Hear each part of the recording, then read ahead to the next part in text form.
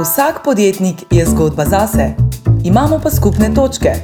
Pika na P nudi drug pogled na tvoj podjetniški izziv, ker nekdo že ve, tudi za tiste, ki nimate podjetniških problemov. Poslušanje je anonimno. Dobrodošli na Seedov podcast z Urošem Čimžarjem.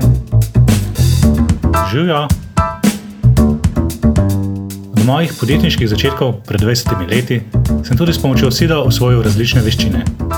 Te so mi omogočile, da sem od študentskega podjetja prek rasti, prevzemov in združevanj prišel do tega, da je sedaj naše podjetje kotira na italijanski borzi. Danes sem član uprave DHH, mednarodnega podjetja, ki ga v Sloveniji bolj poznate pod blagovnimi znamkami Domovanje in Domenca. Z nami je Boštjan Bregar, solastnik in direktor podjetja Loop s sedežem v Ljubljani in Londonu, odkjer vodi globalno širitev komunikacijske platforme Loop Email Messenger. Ta pomaga ljudem in ekipam učinkovito reševati preobremenjenost z elektronsko pošto, samo podjetje pa je za globalni razvoj strani različnih investitorjev prejelo kar 5 milijonov evrov kapitala. Boštjan je svojo kariero začel v podjetju Hermes Outlab kot programski inženir, napredoval v direktorja projektov ter postal član uprave odgovoren za poslovni razvoj. Sodeloval je v procesu dokapitalizacije podjetja, nakupu podjetja Zaslon ter pri ustanavljanju podjetja Storescape. Danes nas Boštjan pelje skozi 3 faze svojega razvoja kot direktorja s 3 ključnimi poudarki. Kaj danes pomeni biti CEO? Zakaj se direktor mora fokusirati na ekipo in ne na produkt? Ter kaj pomeni, da je osnovno orodje za vsakega direktorja in direktorico najprej upravljanje samega sebe? Živijo, Boštjan, hvala, da si se nam danes pridružil na našem podcastu. Zdravo, res lepa hvala, da ste me povabili. Tema današnjega pogovora, to, kaj pomeni biti direktor, kaj pomeni biti vodja, je zelo pomembno za vsakega podjetnika, ki želi, da njegovo podjetje malo zraste, ne? Kje pa se začne ta tvoja vodstvena pot? Jaz mislim, da v bistvu, jaz zelo verjamem, da vodstvena pot se ne začne s tem, da si v bistvu na poziciji, da si vodja, ampak v bistvu s tem, kako se dejansko razvijaš kot osebnost skozi celotno obdobje, v katerem deluješ. In jaz sam se spomnim, da moja prva taka pozicija je bila, ko je še Rudi Bric, takrat na Hermes Outlabu, mi prvič dal neko nalogo, ki je bila zelo v bistvu odprte narave, kar pomeni, da je tukaj tole je stranka, tole moramo zadovoljiti, tole je treba približno narediti in tukaj imaš v bistvu ljudi, s katerimi je treba delati. Ne? In meni se zdi, da v bistvu ta vodstvena pot se začne dogajati tisti trenutek, ko moraš v bistvu delati z drugimi ljudmi, ne? Ker v bistvu v tistem trenutku začneš se obnaša kot vodja, ne glede na to, ali si zdaj v neki taki zelo pomembni vodstveni poziciji, ali si v neki projektni poziciji, ali pa na koncu si v bistvu nek vodja. Takrat sem, mislim, da imel pozicijo technical leada in v resnici sem, mislim, da imel 2 inženirja, ki sta mi pomagala neko nalogo. Jaz od takrat naprej se mi zdi, da v bistvu ne gre toliko za vodstveno pa vodjo, ampak gre za to, da v bistvu takoj, ko začneš delati z ljudmi, moraš razmišljati o tem, kako v bistvu z njimi delaš in takrat moraš razmišljati o tem, kako jih na nek način vodiš. Torej, nekdo prepoznal tebe, rečemo nekaj, pa ti dal to priložnost. Pa si ti želel biti vodja, ali je to tako prišlo nepričakovano? Tako je, jaz mislim, da v bistvu, kot takrat, ko je Rudi to dajal, on je pač poizkušal. Jaz mislim, da je to ena taka zelo zanimiva taktika, tudi jaz jo dostakrat. Ti ljudem jih postavljaš v situacije, ki vidiš, kako reagirajo in potem vidiš. Jaz osebno vem, da takrat sploh nisem razmišljal, ali sem vodja, nisem vodja. Predvsem sem se želel delati, predvsem sem se želel razvijati stvari. Rudi je toliko videl, da si želim tega, ne? To pomeni, predvsem videl v meni, da si želim, ampak nisem razmišljal, a želim biti vodja. Jaz sem takrat razmišljal, želim nekaj ustvariti. V bistvu takrat je bila to v moji glavi nekaj bi rad ustvaril. Vse to povezano z vodenjem je pa prišlo kasneje. Torej, samo zavedanje, kaj to pomeni, je prišlo kasneje. Jaz, če bi me kdo takrat vprašal, hočeš biti vodja ali ne, bi ga najbrž malo čuden gledal, kaj mi sploh hoče povedati. Dajte mi nekaj za dela, da bom naredil, pa dajte mi v bistvu toliko pomagati, da bom lahko imel pač nekoga, ki mi bo pomagal, ker pač sem vedel, da ne znam vsega sama.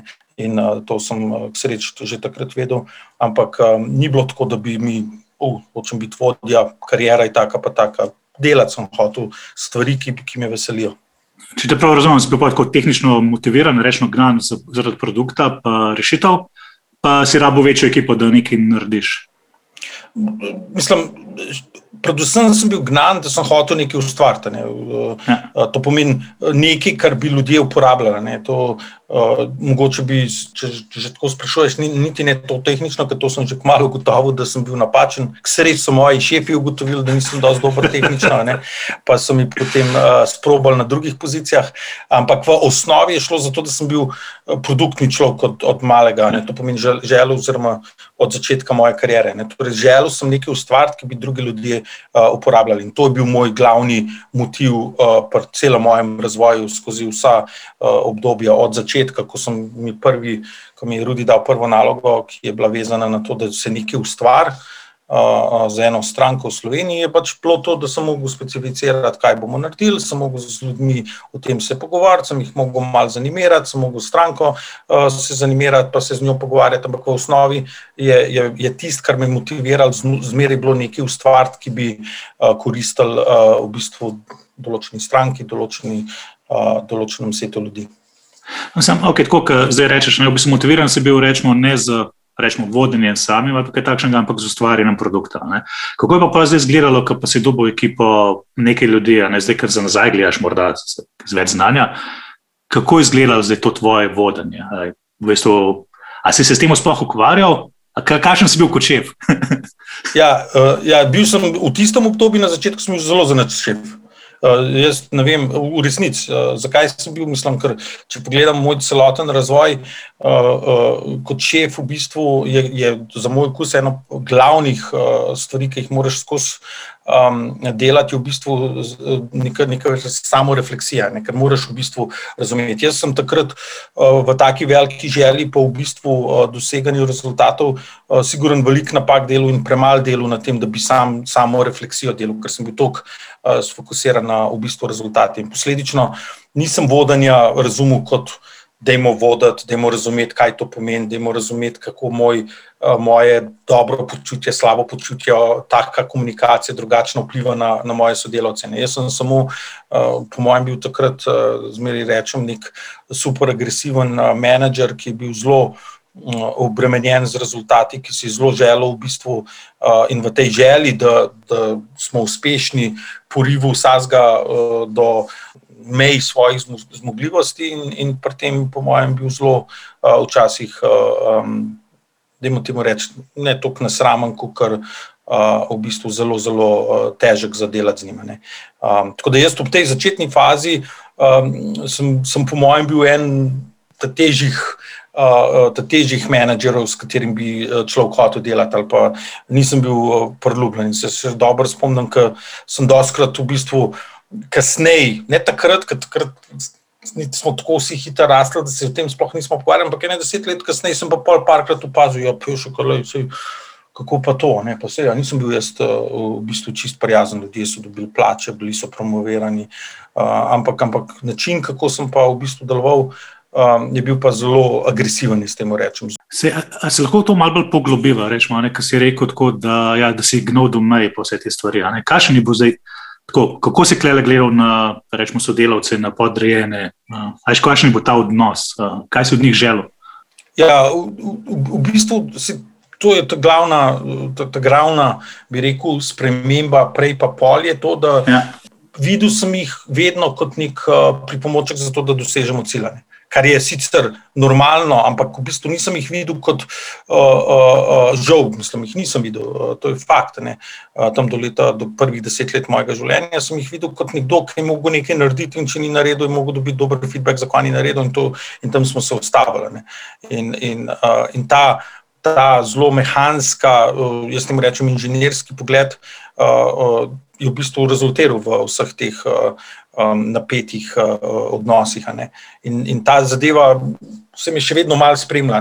Pač ne moreš, nisem bil mehek kot menedžer, nisem razumel te mehkobe, nisem razumel, da je treba z ljudmi individualno delati, razumeti v bistvu, v kakšnem kontekstu se razumejo, kakšni ne. Jaz v bistvu ta glavna stvar, ki sem takrat delal kot napako, se res spomnim ene psihologinje v nekem določenem trenutku, ki nam je delala za vse naš vodje neko analizo. Pa me je nekako vprašala vmes eno tako vprašanje, na katero sem imel zelo jasen odgovor. Rekla je, pa ti, ki se z nekom ukvarjaš, pa ti res misliš, da veš, kaj je dobro za njega. Ne? Sem rekel, seveda, tako, čist jasno. Ne? Mislim, kako pa sploh to vprašanje? To zna, tega ne zna, seveda, pač je to dobro za njega.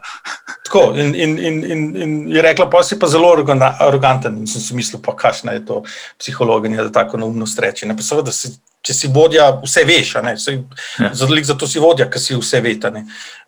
In ta, bi rekel, ta dogodek me spremlja celo življenje, vedno se spomnim na enega, zato ker sem pol nekaj 5-10 let kasneje, sicer ne vem, koliko, to je bilo zelo na začetku kariere, sem pa ugotovil, kaj v resnici mi takrat povedala, pa imela zelo prav. In to, da so posamezniki individualna bitja z individualnimi zahtevami in v resnici ti jih ne moreš spreminjati, edino, kar lahko narediš, je, da jih postaviš v situacijo, ki lahko uspejo. In to je velika razlika od tega, imaš človeka, pa maksimum z njega stisneš, tudi če ni v ta pravi poziciji, tudi če ne zna tisto narediti, pač dela z njim toliko časa, dokler v bistvu tisto ne doseže, kar ti pričakuješ od njega. To ne moreš, to ljudje so pač... Ja, mislim, da je to tudi malo razlika med tem, v bistvu viri pa ljudje. Ko je nekdo v spredsredjih, pa tam piše resursi, viri, pa vse te zadeve, ali pa človek je malo razlika o tem, kako gledaš na tem. Je res, jaz se zelo strinjam, da v bistvu, ampak če bi mi kdo takrat vprašal, jaz človeka razumem kot vir, ne, saj sem vedel, da gre za Mišota, pa da gre za tega, pa smo se dobro razumeli, pa tako naprej, ampak ne, v bistvu v osnovi gre za vprašanje, a spoštuješ človeka za svojimi hibami in plusi. To pomeni, a znaš ti razumeti, da nek človek, da se toliko v njega v bistvu vložiš svojega časa, energije, da znaš v bistvu razumeti, kako reagira, kdaj reagira, zakaj reagira in tako naprej. Tako da tukaj gre bolj za to, da ni tako, da sem jaz mislil, da je on ver, pa ga lahko z njim karkoli delam.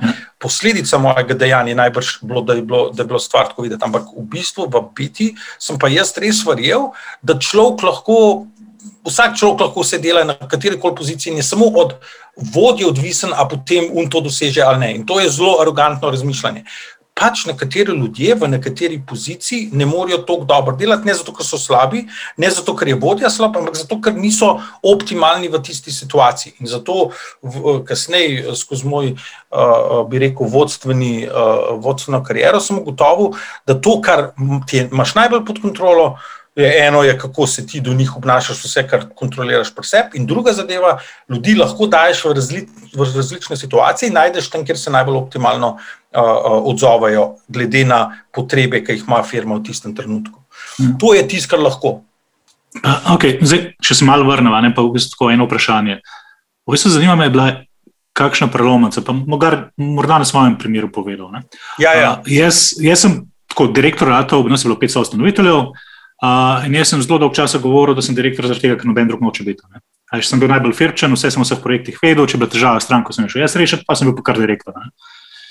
Meni je trajalo po moje 5-6 let, da sem zakapiral sam pri sebi enkrat, da če ne želim biti direktor, da sem za naš direktor. Da sem se sam za sebe pa rekel, kako sem pa lahko dober direktor, dober vodja. Takrat se je pa pri meni začela ta osebna sprememba. Je bilo pri tebi tudi kaj takšnega, kar te je tako, kakšna prelomnica, ki te prelomi? Ne, jaz sem imel eno veliko prelomnico, in ki je povezana z najtežjim obdobjem v mojem življenju in pa v resnici najbrž enim takim, bi rekel, zelo, torej jaz zmeraj rečem, imaš neko obdobje, ki nekaj spoznavaš, pa imaš pa nekaj, ki ti pa samo premakne, da v resnici uvidiš. In to je, pripravlja se teren, potem imaš pa nekaj, ki se vidi. Jaz sem imel, recimo, moje najtežje obdobje v moji karieri, je bilo tam 2000, 2001, 2002, določene stvari so se dogajale, bolj, kaj je bilo zame težko, več sem delal, bolj sem bil usamljen v to, kako delam, bolj sem mislil, da vse prav delam, pa jaz delam, pa moram jaz delati, pa tako naprej.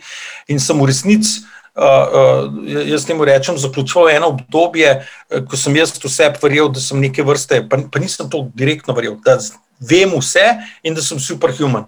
In ta obdobje je bil zame najbolj naporen v življenju. Prihajal sem tam zmatran, delal sem res, po mojem, takrat 24 ur na dan, rezultatov jasno ni bilo, ker se enostavno nisem dobro počutil. In pa se je zgodil tisti prelomenca, pač jasno, situacija ni mogla se nadaljevati in sem dobil k sreči, so spet moji šefi ugotovili, da je bilo dobro, da grem na neko šolanje in sem šel na AMD v Lozano. To je 3 teden, mislim, bili smo tam 3x po 3 tedne, to je neke vrste na pol MBA. Veliko zanimivih stvari se tam naučiš, ampak to, kar nam pa nikoli pozabil, je pa v bistvu dogodek, ko so nam rekli, kaj je naša končna naloga. Naša končna naloga kot skupina ljudi, ki je prišla na to izobraževanje, še toliko statistično približen, mislim, da so takrat nam čisto na začetku povedali, na te programe pridejo ljudje, ki potem mislim, da 95% slučajev postanejo direktorji. Torej, to so vodje, ki še niso direktorji, ki potem postanejo direktorji ali country manageri določenih velikih multinacionalk, pa so direktorji manjših podjetij. Torej, zelo, bi rekel, specifična populacija. In kdo je bil tako dober šef, da te je tja poslal? Takrat, mislim, moja 2 velika mentorja v življenju sta bila Rudi Bric, predvsem pa tudi Andrej Kuščar. In ona 2, zdaj sta zato, ker sta razumela, da mi bosta veliko pomagala, ali zato, ker je res naporen ratal delati v firmi in sta me malo hotela obvrvati med tem, kar se je dogajalo, takrat se tudi velika sprememba v Hermesu dogajala, ampak v osnovi prišel sem. In tam je bila zaključna naloga, ki so nam jo dali, je, da teh, mislim, da se je bilo okrog 60 bodočih CEO-tov, direktorjev, rečemo temu vodij, bo zapela skupaj pesem Sužnjo iz Nabucca. Mi smo prišli se učiti o marketu, pa o pricingu, pa o vodanju, pa vse to. Zdaj bomo pa mi tukaj pelali. Mislim, prvo, kar je, zakaj niso zbrali tiste, ki znajo peti, ne pa nas, ki ne znamo peti. In se je en tak magičen dogodek v moji glavi, ki v bistvu pripeljali so nam za to zaključno nalogo enega coacha. Coach je bil čisto slučajno nekdo, ki je ki je pač učitelj opernega petja. In pripeljali so nam kot nekoga, ki nam je malo tudi o tem govoril, takrat glavnega dirigenta v bistvu Salzburške filharmonije.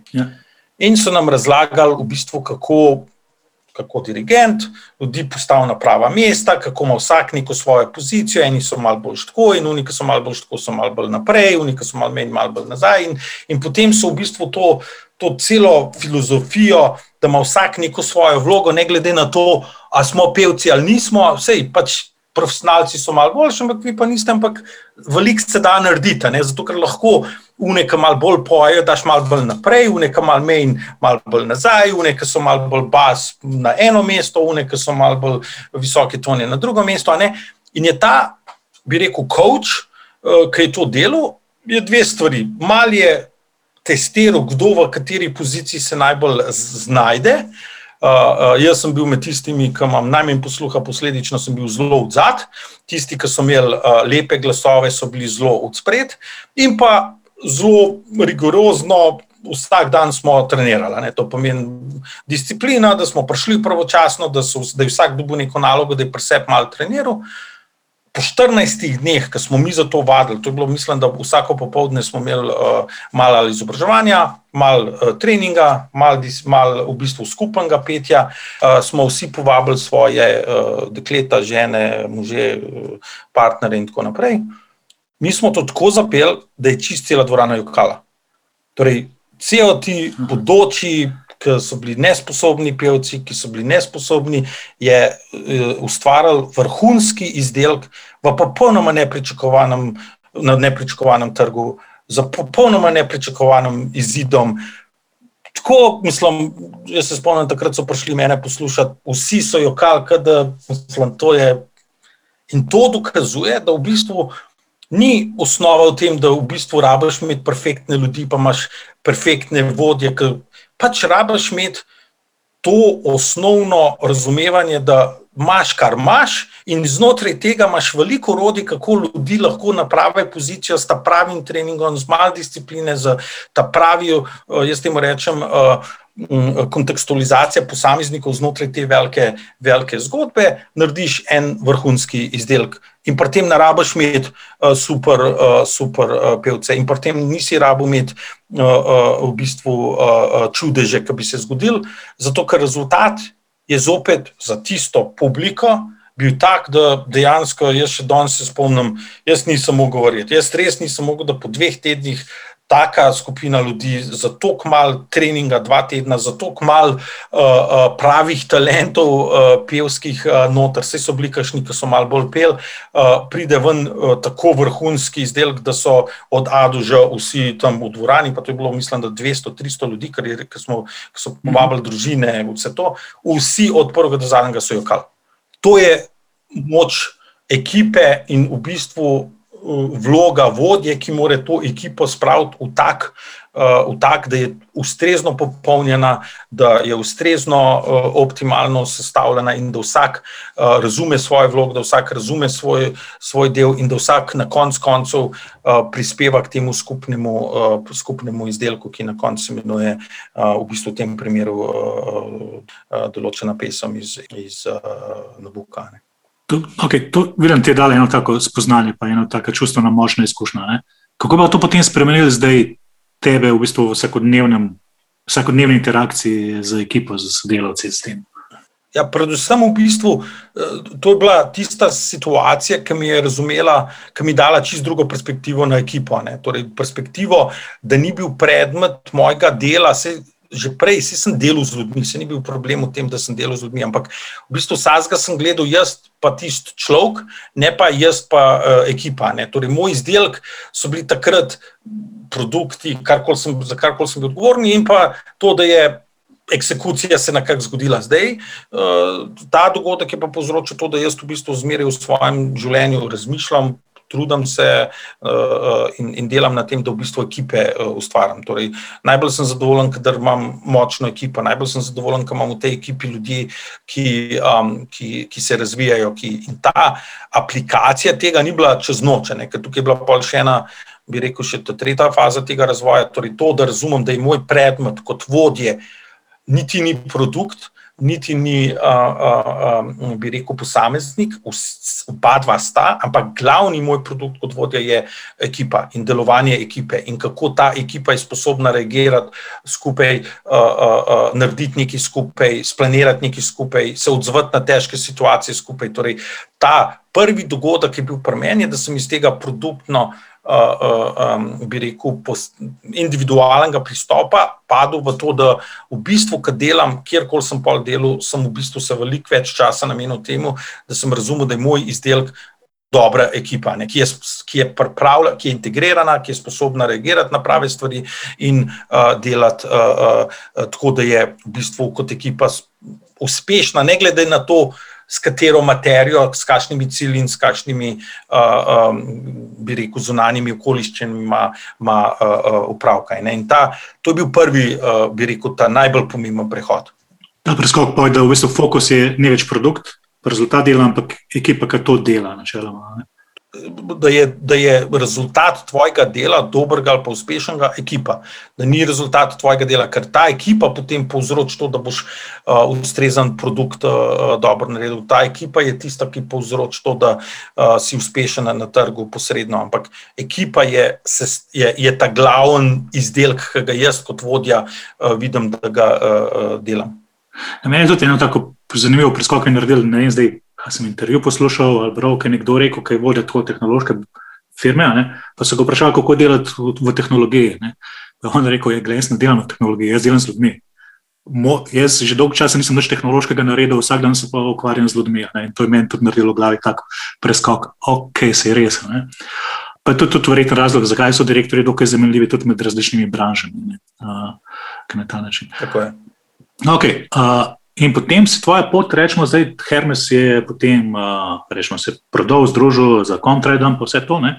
Kako je se pa tvoja pot potem naprej nadaljevala, rečemo? Ja, jaz sem v resnici, takrat, ko je bilo ko so se stvari začele dogajati v Hermesu, sem tudi odkril nekaj vseb, ker v resnici ena zanimiva zadeva, ki se je še takrat dogajala, je, tako kot sem rekel, bilo zelo težavno zame, razumel sem ekipo, razumel sem v bistvu moje napake, kaj bi in nekako sem tako in drugač, zaradi takih drugačnih zadev ugotovil, da je v bistvu cajt, da naredim naslednji korak in sem v resnici naslednji korak naredil, šel sem v bistvu za par let na obalo, Takrat se še spomnim, smo bili na Aktualu, smo pripravili neke plane, da bi mal z takratnim direktorjem Istrabenza, da bi mal konsolidirali trg v Sloveniji tega IT-ja, ne, tako da sem se mal v bistvu začel ukvarjati s tem, da sem ne samo bil za eno, bi rekel, produkt odgovoren, ampak kar za skupaj z takratnim direktorjem Aktuala za, bi rekel, malo več in to je postavljeno neko strategijo, ki bi teoretično povzročilo ven. Ampak pol se je par let kasneje, torej 2-3 leta potem, ko sem v bistvu to delal, se pa najbrž največji moja odločitev zgodila, ker sem se odločil, da pa skupaj z Andrejem Kuščerjem v bistvu narediva takrat se imenoval Mark, firmo, ki bi se ukvarjala z v bistvu kolaboracijo. In to je nekaj ustvariš iz nula. Ne štartaš, kad ti nekdo nekaj da, ampak v bistvu ustvariš iz nula, ker nismo niti vedeli, kva bomo delali, niti nismo vedeli, a bomo bolj Slovenija, a bomo bolj mednarodno, a bomo produkt, a bomo storitve. Štartaš v bistvu iz nula. In takrat se je pa prvič začel pojavljati to, da sem lahko svoje, bi rekel, to mojo odraščajoče obdobje začel konvertirati ali pa spreminjati v dejansko, saj trudil sem se v bolj aktivno vodenje v obliki coacha, v bolj aktivno vključujoč način v bistvu delanja z ljudmi. Se nam rekel, da sem bil super uspešen, tako kot vsi imamo svoje napake, tako kot vsi imamo svoje hibe, ampak predvsem, kar se mi zdi, da pa se je dogajalo, je pa, da smo veliko bolj uspešno, da sem veliko bolj uspešno uspel to ekipo skupaj z Andrejem postaviti, to ekipi dati neko svobodo, nek prostor, v katerem se je lahko razvijala, zato da smo pač naredili, jaz temu rečem, eno tako lepo zgodbo, predvsem v tem regionalnem okvirju. Ja, koliko se pa spremeni, rečemo, ravno to, prej si na vodstveni poziciji, zdaj si pa podjetnik. Ne? A je to sprememba, rečemo, v mišljenju, v občutju? Mislim, jaz lahko govorim iz mojih. Torej, jaz mislim, da je veliko večja sprememba nekje na kateri poziciji si, ampak kako se razvijaš kot posameznik. Tako da, ko si enkrat podjetnik, pa v bistvu imaš par skrbi več, a bodo plače takrat, ker si v bistvu v neki vodstveni poziciji, ko imaš nekoga na tabo, ki se imaš zmeraj nekoč, ampak ki si odgovoren za en subset nečesa, je čisto drugače, ko si v bistvu tudi odgovoren za denar, ki je s tem povezan. Ko si v neki veliki korporaciji, Hermes je takrat že ratval, kar precej velika korporacija, nisi bil ti odgovoren, a bo 15 ga bodo plače, nisi bil odgovoren v tem, a bo tvoja odločitev povzročila to, a bo tistih 15, tisti ljudje, ki so v bistvu od tebe odvisni, imeli za svoje družine preživeti. In torej ta glavna razlika je bila, da materija podjetnika je, da ima še en nivo, bi rekel, odgovornosti, ki je v bistvu ti kot posameznik v veliki korporaciji nima. Velika korporacija poskrbi za to, da najde top človeka in ti pa znotraj te pozicije poskrbi za to, da maksimiziraš rezultate. Ampak k sreči se pa ne zgodiš s to skrbijo, a bo za plače 15. Tam imaš pa v bistvu, a imaš za plače 15. A boš v bistvu ta pravi odločitve sprejel, ker tvoja odločitev ni samo to, a bo uspel produkt ali pa bomo naslednji kvartal zadeli cifre, ampak je veliko bolj odvisno od tega, a bodo te družine, ki verjamejo tvoji zgodbi, ki verjamejo tvoji viziji, imele v bistvu situacijo, ki bo jim omogočila, da živijo eno dostojno in uspešno življenje. No, če se vrnemo zdaj potem nazaj na to temo, rečemo, vodenja ekipe. Ne? Kaj si se potem zdaj, ko si se s tem resno posvetil, pa rečemo, si imel to kot primarni fokus, kaj so pa zdaj te lekcije, ki si se jih naučil? Rečemo, kako to dobro delati, kako to lažje delati? Ja, jaz mislim, da je v tej fazi, ko sem imel pa še to odgovornost, ko sem rekel čisto na koncu, se pa odkriješ tisto, kar je pa največji, za moj okus največja lekcija vodenja. Tako kot sem rekel, sej na začetku si se malo naučil tehnik dela z ljudmi, malo bolj ali pa malo manj uspešno, pa si ugotovil, da v resnici niso ljudje, ni produkt, ki so pomembni, ampak če delaš z dobrimi ekipami, če ta pravi ljudi dobiš, pa si fokusiran, da ta ekipa dobro dela, bo ta ekipa ponavadi dobre rezultate producirala. Ampak pol na koncu, ko govorimo o samem vodenju, se pa v bistvu naučiš ta najbolj pomembno in to je, da pa da je ta glavna, bi rekel, leverage v angleščini se pove, torej tvoj glavni ver, da lahko nekaj kontroliraš, pa ni kako delaš z drugimi. Torej, če sem začel pri tem, da si bil pri sebi, pa sem ugotovil, sem to celo pot naredil preko ekip, na koncu pa spet priješ do sebe. Torej, v bistvu tisto, kar upravljaš, si ti. In način, kako reagiraš na stvari, ki se dogajajo, način, kako ti delaš z ljudmi, način, kako ti sestavljaš te zadeve, je osnovno orodje za vodjo. In zato zmeraj zdaj, kar dosti tudi mentoriram, pa ljudem razlagam, zmeraj pravim, da v bistvu vsi odgovori na vse stvari, ki se zunaj tebe, ti kot vodja, ko opazuješ, pa vidiš, da je nekaj narobe, lahko rešiš tako, da vidiš, kaj pri tebi povzroča v bistvu tisto situacijo. Ker je zmeraj v biti na koncu, ko to pogledaš, vidiš, da je nekaj pri tebi. Prideš tečen zjutraj, pa gledaš, kako so vsi tečni, pa gruntaš, zakaj so vsi tečni. Prideš v bistvu malo v glavu, nimaš jasen, kaj hočeš doseči, gledaš ljudi, imaš človeka, ki je malo zmeden, pa čudiš se, zakaj je on zmeden in probaš ga spraviti, da ni. Vse kot vodja, to je treba razumeti, da tam, kjer sem prišel, da je ta glavno je, da v bistvu upravljaš sam sabo. Da če želiš biti uspešen vodja, moraš v resnici glede na ekipo, ki jo gradiš, na rezultate, ki jo dosežeš, moraš v bistvu za tem, kako sam sebe upravljati, imeti v bistvu. Torej, če si zmatran, ne moreš biti zmatran, moraš iti na dopust.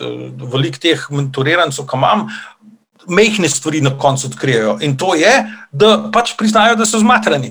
In da polka ugotovijo, ki jim rečeš, ampak če si zmatran, koliko je tvoja verjetnost, da boš prave odločitve sprejemal, da boš ustrezne, da bodo tvoji ljudje videli pri tebi to, kar rabijo videti v tebe, zato da bodo žarom delali in tako naprej. Koliko je tam verjetnost? Pridajo s problemom, da ne znajo ekipe zorganizirati, da procesi niso poštimani, na koncu pa ugotovijo, da rabijo 2-mesečni dopust, grejo na mesečni dopust in potem en mesec kasneje pride nazaj, piše, kako vse se je čudežno rešil. To, kar se v bistvu torej to, kar sem se jaz naučil v tem vodenju, je zelo simpel, da edino urodje kot vodje, ki je najbolj pomembno, vse so potem tehnike in podobno, ki so drugi sigurno boljš za razlagati, je, ti moraš znati upravljati sam sabo, da si lahko nevtralen, pogledaš na situacijo nevtralno, da razumeš, kaj tebe, kako boš ti reagiral na nekaj, kako bo to, kako ti reagiraš vpliva na nekaj drugega, kaj bo posledica tega, da razumeš v bistvu, da to, kar ti narediš v ponedeljek, če reagiraš tečno, te bodo razumeli kot tečenega. Se to je zelo težko implementirati. To je zelo težko implementirati, če jaz po vseh teh letih pa to razumem, naredim napake, pa se pa iskreno upravičam, ampak jih naredim, ker pač je težko. Ampak zavedanje o tem, kako ti in tvoje dejanja vplivajo na to skupino ljudi, s katero upravljaš in kako to upravljati, kako upravljati sebe v kontekstu te skupine, je ta glavno, kar jaz v bistvu verjamem, da ima največji vpliv na to, kako tvoja ekipa deluje. Po mojem je tole resno, ker moja izkušnja, ko rečemo to, kako ljudje tebe dojemajo, pa kaj vse z tebe izhaja, rečemo zelo banalna. Če pride slabe volje na delovno mesto, ne? Pa si morda slabe volje zaradi tega, kar ti nekaj v prometu razjezil, ali kaj takšnega. Ne? Ljudje so jo sprašvali, kaj je narobe s firmo. Ne? In enkrat sem se uspel potem naučiti, da poveš, danes sem slabe volje, ampak razlog ni posloven. Da poveš tiste ožje ekipe, s katerim dela, in potem so enkrat tudi samo breme odlež, pade z ramena, ali kaj takšnega. Ne? Tako take mehne stvari so tudi stvari, ki bi je fajn, da jih pri sebi obvladaš. Ne? In dejansko pri tem, kar je pa za moj okus, zakaj pa to pomembno, to, kar ti čutiš, kar ti v bistvu rabiš, kar ti na nek način, jaz zmeraj rečem, to je približno tako, kot te na avionu učijo, da moraš ta prvo sebe rešiti, zato da lahko v bistvu potem otroka rešiš na avionu. To je znano pravilo. Ne moreš ti druge rešiti, dokler sebe ne rešiš. Ne? In zato pravim, kot vodja, moraš biti stabilno bitje, ki dobro razume in ki je sam s sabo zadovoljen, ki je spočit, ki je v nekem dobrem fizičnem tem. Zato, ker če si zintegriran, jaz temu rečem, če si dober postavljen, boš znal razumeti, da si slabe volje. ker veliko vodij pride not, pa sploh ne ve, da so slabe volje. Najhujše, kar se ti lahko zgodi, vse se čutijo pa take, ampak sploh ne vejo, da so slabe volje. Torej to, da se zavedaš, da si slabe volje, da potem veš, da moraš ljudem razložiti, ali pa tako, kot jaz ne povem, jaz, da sem res slabe volje, pač rečem, da ne bom v službo prišel in takrat vejo vsi, da sem najbolj slabe volje in da je boljš, da sem doma ostal, kakor da pridem pa svojo slabo voljo na nekoga izlijem. In druga stvar, ki je, ko sam sebe dobro razumeš, kaj tebe v bistvu motivira v življenju. Ker to je pa ultimativno, vsega je pa, da odkriješ, kaj tebe veseli. Zato, ker najslab za vodjo je, da dela nekaj, ki namara. Vodja ne more biti dober vodja, če ne dela ti z veseljem, ne vem, kako naj drugače povedam. In zato, da pa delaš nekaj z veseljem, moraš biti pa v bistvu delati tisto, kar te zanima. Ne? In veliko ljudi, spet, ki mentoriram, pa rečem, zakaj pa ti to delaš? Pa te gledajo, pa razložijo, zato, da bi ljudi furali. Sej, verjamem, da to razmišljaš, pa ok, zakaj? In pa zmeraj ugotoviš, kaj je. Eni imajo pač zato, da imajo dober lifestyle, furajo firme, eni imajo lifestyle zato, ker so bili primorani, oziroma imajo firme zato, ker so primorani, pa v resnici pogrunte, pa gotovijo vse, sploh pa ne vem zakaj. Eni v bistvu vejo zato, ker hočejo nekaj dejansko narediti, eni imajo čisto ene tretje, ampak dokler ti ne upravljaš sam sabo, ne razumeš sebe, ne znaš razmišljati o sebi, ne moreš v bistvu ugotoviti, kaj tebe motivira in če tebe ne moreš ugotoviti, kaj te motivira, je čisto možno, da nisi v ta pravem kontekstu. In ta zadnjo zgodbico, če lahko, čisto v tem kontekstu jaz sem imel enkrat eno predavanje, glih o tem vodenju, pa pomembnosti, da razumeš sam sebe in nam nikoli pozabil. Imeli smo, mislim, 12 ljudi in eden je bil noter med njimi, ki je imel eno majhno slovensko IT firmo, čisto uspešno, naredila toliko pa toliko prometa. In je res v enem trenutku rekel, saj res, kaj pa mene veseli, ne?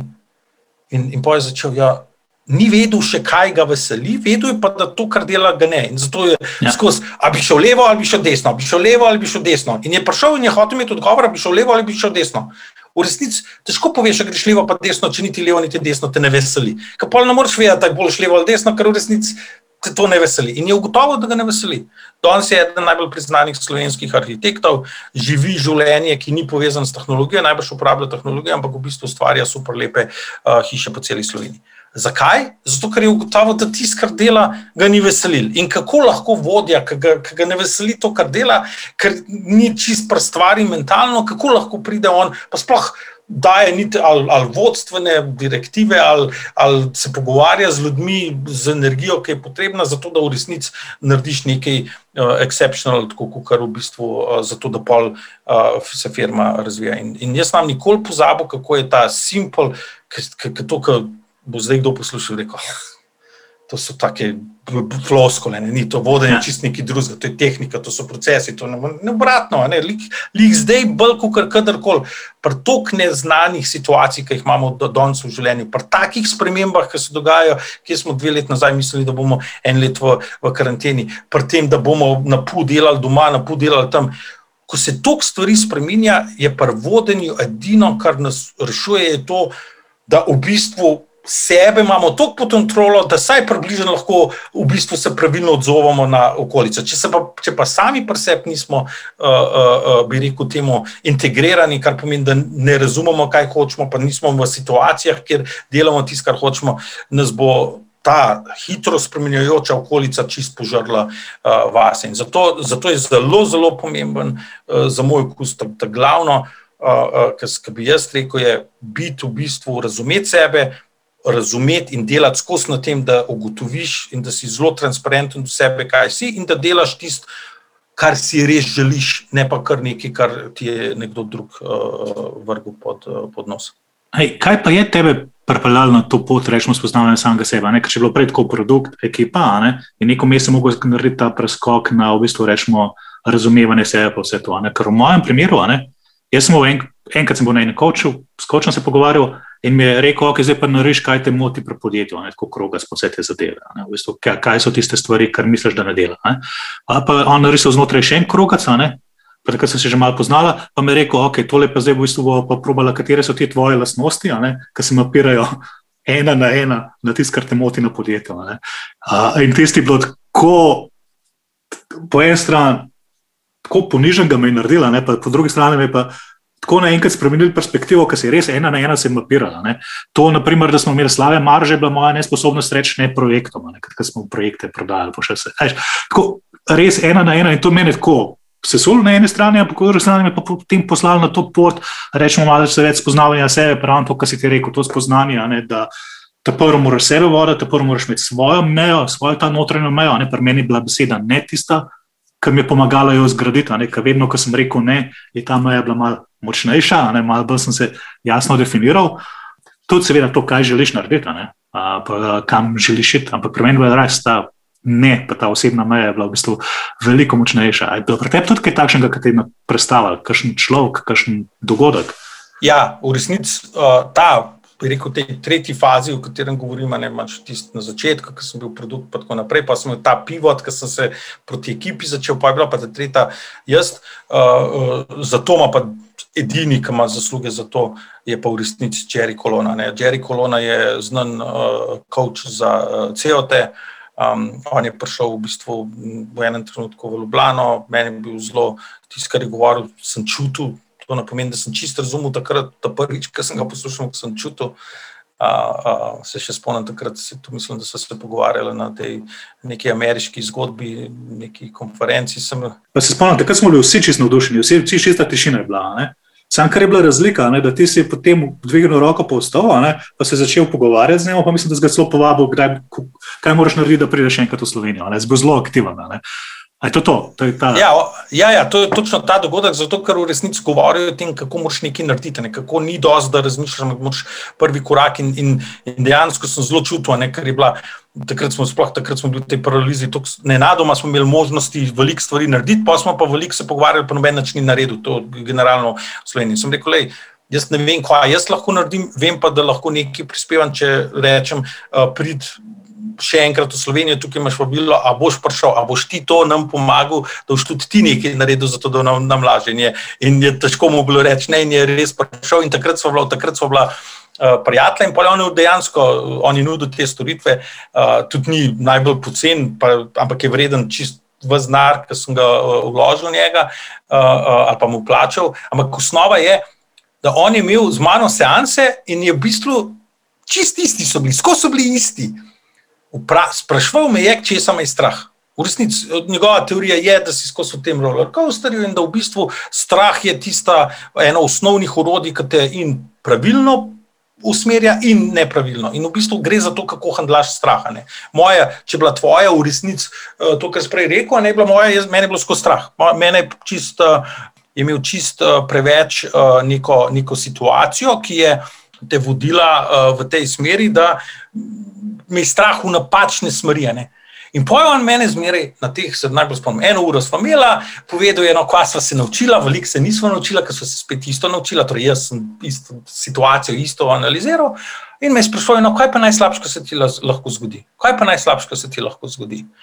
In vsakič sem ugotovil, da se pa je res, se ne more. Torej, vsako situacijo, ki sva je razdelala, mi je lepo enostavno povedal, da ta strah, ki mi je vodil, da sem bil v krču, ki se nisem odločil, ki se nisem razumel, kaj je, pa sem pa kar nekaj delal, sem zato, da se mi ni bilo treba odločati, je te pripeljala v to, da sem v bistvu bil črn maček, ki je gledal, nekaj je šlo proti njemu in ni upravljal. In je on v meni, in to znam nikoli pozabil, pa so se 10 let kasneje, smo na enem kosilu bili spet SID organiziral in potem nas je vse povabil nekaj, ker mislim, da takrat tudi, ko smo bili na tisti konferenci, v bistvu SID organiziral nek leaders conference skupaj z ameriško ambasado in v bistvu so potem, vem, 10 let kasneje, si se skozi pojavljal v teh zgodbah, ampak 10 let kasneje smo prišli v situacijo, ki so nas pa povabili, mislim, da tam na Nona in je rekel, in je najlepši kompliment, ki sem ga v življenju od kogarkoli slišal, rekel, Boštjan, veš,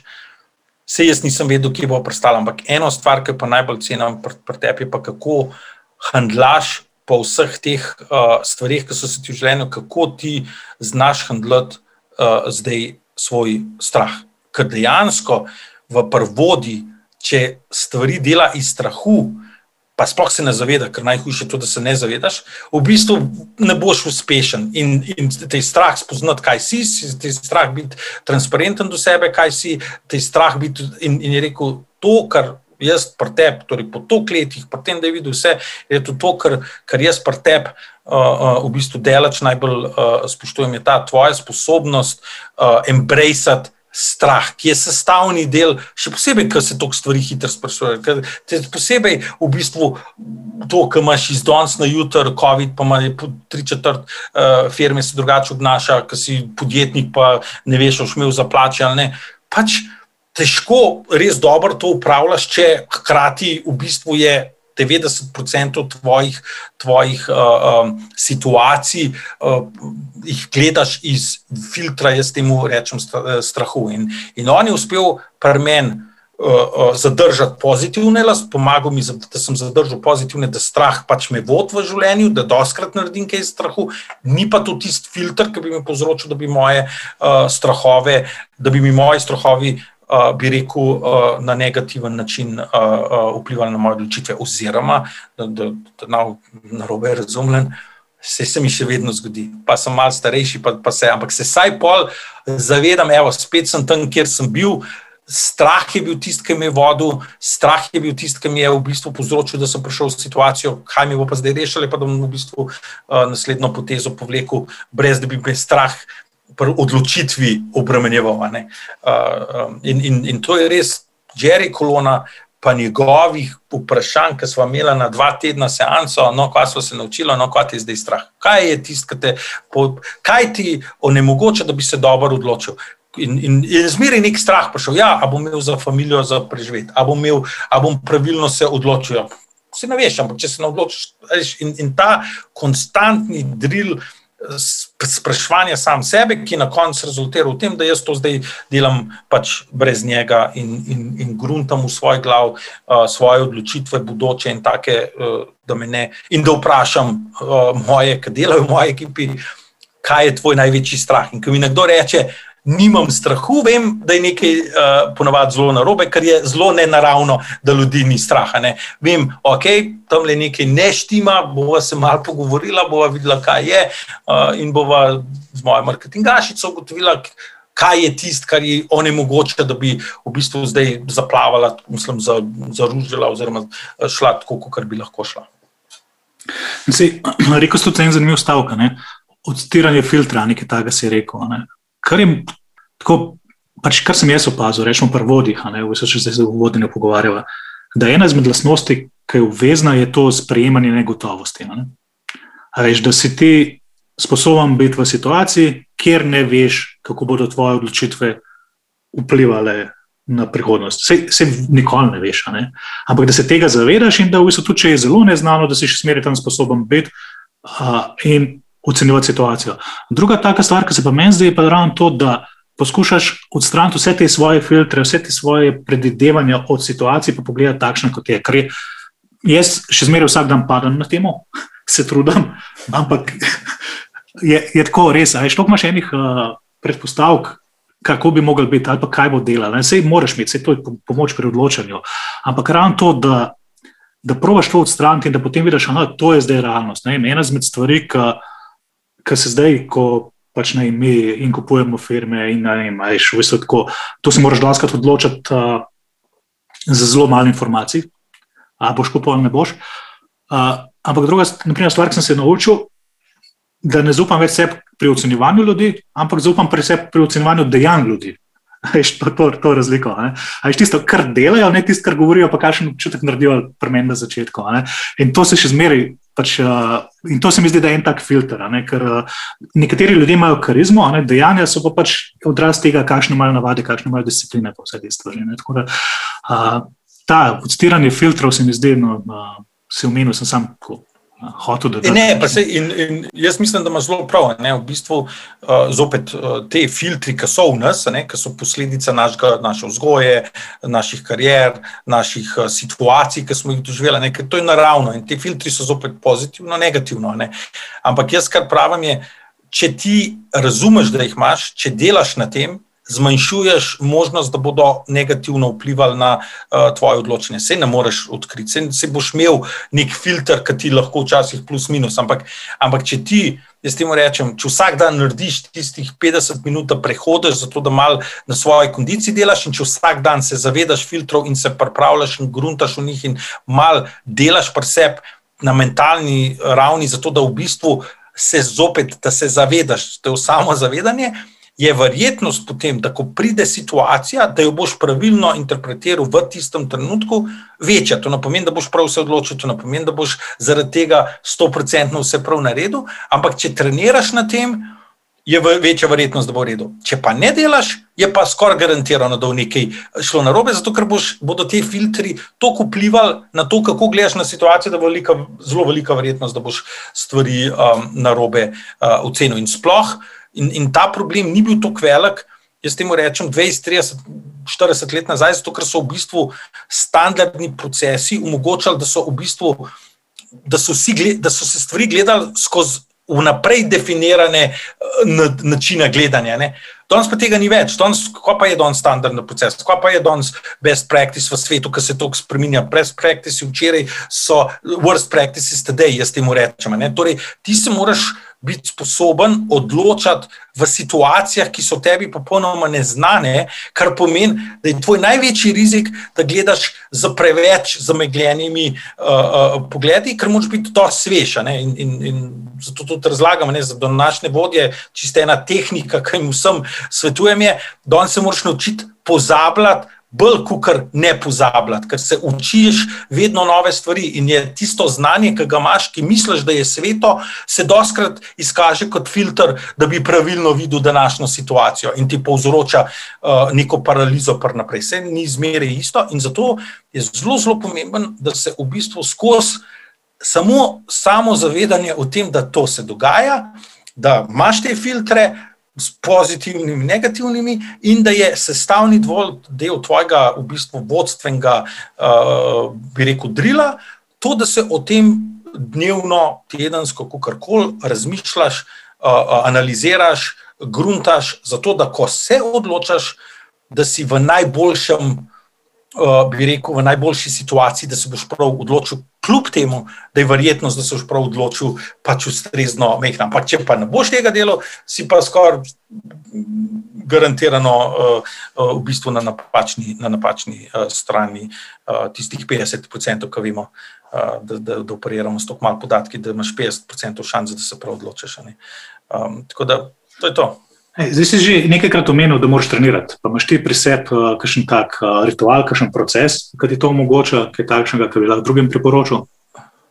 Ja, v resnici meni najbolj korist, torej jaz, te dnevni treningi je pač, jaz sploh zadnje cajte ta drill dnevnih fizičnih aktivnostih, zato da si v bistvu saj približen fit, to se mi zdi, da zelo pomaga, zato da je v bistvu telo saj približen sposoben v bistvu in druga stvar je, jaz temu rečem, retrospektiva stvari, pri sebi pa skupaj z mojo ekipo. To pomeni, da pogledaš stvari, jih oceniš in malo se pogovoriš, kaj je pa kaj ni. In pol, se to imam mogoče celo ekstrem, jaz se dostikrat pol sam pri sebi ujamem, da sem pa spet v tistem, ki preveč zanaliziram pretekle dogodke, kar je spet drugi ekstrem. Ampak torej to, kar si vzamem, je, da jaz recimo imam vsak jutr tam do približno 10 neke sestanke, pa med 10 pa 12 pa dejansko imam prostor za razmišljati. Ne se kdaj pa kdaj kakšen sestanek najdem, ampak si vzamem tisti prostor za razmišljati, kaj se je zgodilo, zakaj se je zgodilo, kaj je bilo dobro, pa kaj ni bilo dobro in kaj je tisto, kar je vplivalo, da sem se tako odločil, pa mogoče se ne bi mogel, torej retrospektiva z mano, ta težji del je retrospektiva transparentna za ekipo, zato ker moraš v bistvu delati, da vsak posameznik znotraj tega je tudi na tej razvojni stopni, da se transparentno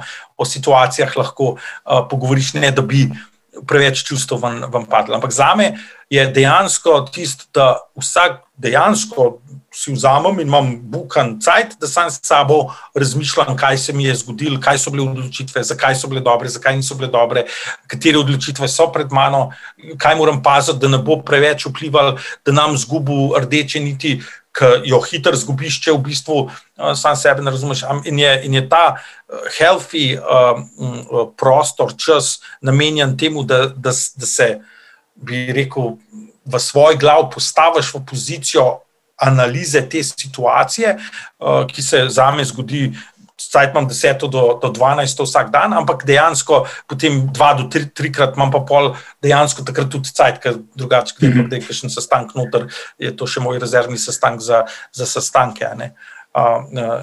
In to se meni zdi daleč najbolj, si spet vsi bodo rekli, kakšna je pa to situacija, mislim, kaj se to vsi delamo, ni to, mislim, delamo, če res čutimo, da ni enostaven, ker je težko, ker včasih si pogledaš, pa si zanaliziraš, pa misliš, kakšen bebec sem bil. In te to ubije, kakšen bebec, ker te je strah, da te bo v bistvu naslednjo odločitev.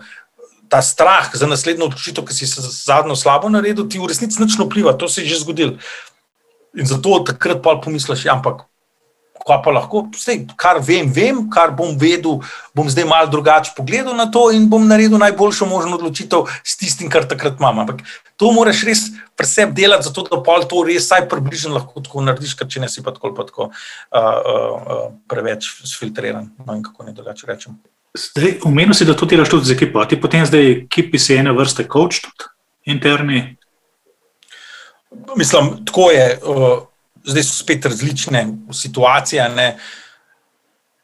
nam rekel, ker vse to je vse lepo slišati, ampak imam tudi jaz, da kdo razumel, imam veliko svojih napak, pa veliko, to je super slišati, se staj zavedam, se dostkrat upravičim komu, ki ga malo pobiksam, ampak ja, jaz v bistvu delam, ampak jaz delam predvsem ponavadi tukaj ena na ena z ljudmi, zato da pridemo skupaj, da so kot posamezniki čim bolj odprti za potem pogovor, da se pogovor zgodi. Torej, ideja teh sestankov je, da jaz v bistvu ena na ena probam odkriti, tako kot ne delam s tehnologijo, delam z ljudmi in v bistvu, da na ena na ena ugotoviš, kaj nekoga, in tam sem coach, čeprav se o materiji pogovarjamo, da ugotovim, kako ljudje razmišljajo, zakaj, kdaj vprašam, what's the fear, danes pa meni tak sestank, jaz nimam nobenega, pri meni ni nič straha, način, kako delamo, Ok, torej te je strah nečesa, to pomeni strah te je, da če bomo tako delali, da nekaj ne bo v redu, In zakaj misliš, da bo to narobe, kaj bomo, če bomo šli po tej poti pa drugačni, zakaj te je zdaj to strah po tej poti, kaj je nova pot za tisto osebo, Na koncu kot vidiš, da je pač najbrž strah nove poti, ker ni navajena na to, ker je mlajša v svojem razvoju, In še ni videla stvari, kaj druge, ampak v osnovi je ta stvar, ki jo delaš z ekipo, in to je zelo pomemben. V Sloveniji imamo to, da imamo te ekipe, pa se pa kar vsem pogovarjamo. Ne, imaš sestanke, ko v bistvu delaš ena na ena, ker jaz mislim, da moraš individualno delati s posameznikom, ne zato, da pol ekipa, da delaš pa pol z ekipo posebej, ampak s posamezniki delaš zato, da bo potem ekipa kot ekipa ustrezno dobro med sabo delala na per nivoju. Tako da ni tako, da jaz delam z ekipo, pa je moja odgovornost, da ekipa dobro dela. Jaz delam s posamezniki, zato da te posamezniki potem lahko samostojno v tej ekipi maksimizirajo svoj input. In to je lih obratno, če je bilo slučajno narobe razumljen, ni, da je moj rezultat, zato ker je moj rezultat ekipa, da potem delam z ekipo kot celoto. Ne, lih obratno, jaz delam s posamezniki, ker razumem, kaj je njihova vloga, jih pripravljam za to, da znajo v ekipi delati, ampak pa samo ekipo pa moraš pustiti, da v bistvu čim bolj samostojno pa sama probleme rešuje. Če si svoj del dobro naredil, bo ekipa potem dobro delovala. Če si svoj del z temi posamezniki slabo naredil, bo potem ekipa slabo naredila. Razumeš, kaj sem hotel? Ja, mislim, zelo tak trenerski pristop, rečemo, če malo športni, ali pa dirigentski. Ja, to je zelo v bistvu športni. Ta peti iz Netflixa, ki sem tudi na mojem podcastu enkrat imel, je tudi dobro povedala, ki je tudi svojemu zelo veliko tega, kar so se danes pogovarjali, je tudi ona takrat govorila, in je zelo dobro povedala. Je rekla, jaz zato, da sem moj HR-ovski pogled na kako se top ekipe, sem se z vodilnimi, s Jacksonom se pogovarjala, z enim NFL zelo znanim trenerjem, sem mi razlagala vse in je povedala par teh taktik, kako so, ampak v osnovi je to, tako kot si pravilno sam rekel, to je zelo trenerske. Tisti posamezniki delajo zato, da v ekipi se potem pravilno odzovajo na situacije, ki nastajajo, ko ekipa težke situacije handla. Ok, zdaj ti si vsej svoji, rečemo, karieri ali pa s tem razvoju, naredil to tranzicijo od fokusa na produkt, fokusa na ekipo, fokusa na sebi, pa potem na posameznikih, pa graditi ekipo tako nekako nazaj. Čez vse ti plasti si nekako šel, To vzame en čas. A imaš ti kakšen nasvet, morda zdaj za konec zadnje vprašanje, za nekoga, ki pa začenja ali pa ki je nekaj let v svoji podjetniški ali pa vodstveni karieri, kako to pospešati? Ja, v bistvu zelo dobro vprašanje, zelo dobro vprašanje. Torej, lahko povem, ker sem v tem dejansko malo tudi razmišljal, Tisto, kar ti najbolj pomaga te stvari pospešiti, in tukaj gre za točno odgovor na vprašanje pospešiti, je nove situacije. Torej, v bistvu človek nekdo bo poslušal najmen podcast, pa bo v bistvu slišal, pa se mu zdelo mogoče nekaj pametno, nekaj rekel, to so floskule. Človeku, če bo to poslušal, bo mu to pomagalo, če tisti trenutek nekaj takega doživel. Ko bo v resnici v neki situaciji, ko bo rekel, ups, to sem nekje že slišal, kaj bo že takrat rečen, upešil, zakaj nisem tega upošteval. Torej, tisto, kar pospešuje za moj okus poosebljanje stvari, ki jih slišiš, so situacije, v katerih se moraš odločati, ko moraš nekaj narediti, ko moraš nekaj potem ugotoviti, da sprav ali pa narobe. Ker tiste so tiste, ki človeka sprav v ta mod, da je prej sposoben slišati in sprejeti, kot pa tisti mod, ki se kao učiš, ki se učiš, sprejemaš, ampak ne poosebljaš, oziroma zelo težko poosebljaš. Zakaj? Zato, ker poosebljaš tisti trenutek, ko se ti to dogaja. In zato moj nasvet vedno ljudem je, sprejmite vsako situacijo, sprejmite jo, kljub temu, da vas je mogoče strah, sprejmite situacijo, da greste na neko mentorsko srečanje, sprejmite situacijo, da greste med ljudmi, ki imajo iste probleme, kot vi, pa se z njimi pogovarjate, pa poslušajte, pa slišite vse tisto, kar vam govorijo. Sprejmite situacijo, da če imate mogoče kdaj kakšno dobro priložnost za res dobro službo, da zamenjate, zato ker v bistvu vam bo drugačna situacija, polna enih novih znanj povedala. Pa vem, da ste malo bi rečel, slovenska bi bilo, to pomeni, da je dobro, da ljudje, ampak to recimo, ker sem bil na začetku poti, če me je kdo zapustil, to je bila najhujša stvar na svetu, zdaj pa, če me kdo zapusti, si pa mislim priložnost za naprej. In ta razmišljanje, da v bistvu situacije doživljaš, v katerih v bistvu zdaj to lahko uporabljaš in da je samo velocity oziroma število teh situacij tisto, kar ti pospešuje znanje. Ker če si v zelo statičnem okolju, ki zelo statično se stvari dogajajo, je tvoja sposobnost učenja omejeno zato ker kaj je značilnost statične situacije, nič novosti in potem vse to, kar treniraš, ne moreš v bistvu pokazati. Fuzbal trenerji, ki jih vprašaš, vsi so mislili, da bodo zmagali, zgubili so, sprašujejo, kako bomo pa zdaj rešili, kako bomo zdaj mi strateško rešili to situacijo, ker so toliko za nič igrali. Pravijo, in večina to dobrih trenerjev pravijo, vse ni veliko, trenirati moramo to, malo se bomo pogovorili, pa k sreč imamo naslednjo tekmi, ker bomo lahko dokazali, da bomo to popravili. In vsi razlagajo isto zgodbo, naslednji tekmi se bomo pa izkazali, ali bomo se pa še bolj usrali, pa še slabši igrali, kar se ti tudi uspe zgoditi, da priješ v negativni momentum. In tukaj je zelo, za moj okus, zelo podobno, več, ko imaš teh situacij, več, ko teh situacij kot vodja tudi za ekipo ustvariš, ker kot vodja imaš eno od orodij, tudi za ekipo malo situacijo ustvariš, da se malo kdo, ne promoviram za to, ampak da pride do konflikta, zato ker kje pa je, vsi mislijo, da ne sme biti konfliktov. Ne, handlati konflikt je bolj pomemben, kot to, da se boriš cel življenje, da ni konfliktov. Zato ker uporabiš energijo za delati nekaj, da ni konfliktov, v resnici pa v vsaki dobri, veliki, zelo uspešni firmi ugotoviš, da top ekipa je vedno ima neke konflikte, zato imajo ljudje različne mnenja. Ne? In zato je za moj okus res ta glavna informacija, ki je, da moraš dejansko skozi na nek način ljudi spravljati v situacije, ali pa sam sebe spravljati v situacije, ki so zate nove, zato da se učiš. Boštjan, hvala. Jaz upam, da tale pogovor pomagal nekomu, da bo lažje stopil v novo neznano situacijo, pa čim prej, da pospeš to. In še enkrat hvala, ker si prišel in se delil z nami. Super, najlepša hvala. Si podjetnica, podjetnik, želiš rasti hitreje, pa ne veš točno kako? Pridi na kavo, da skupaj pogledamo, kdo v SID-u je že rešil podoben podjetniški problem. Piši nam na podcast@sid.si ali nas najdi na www.ceed.si. Podcast.np, kjer deljenje izkušenj omogoča rast.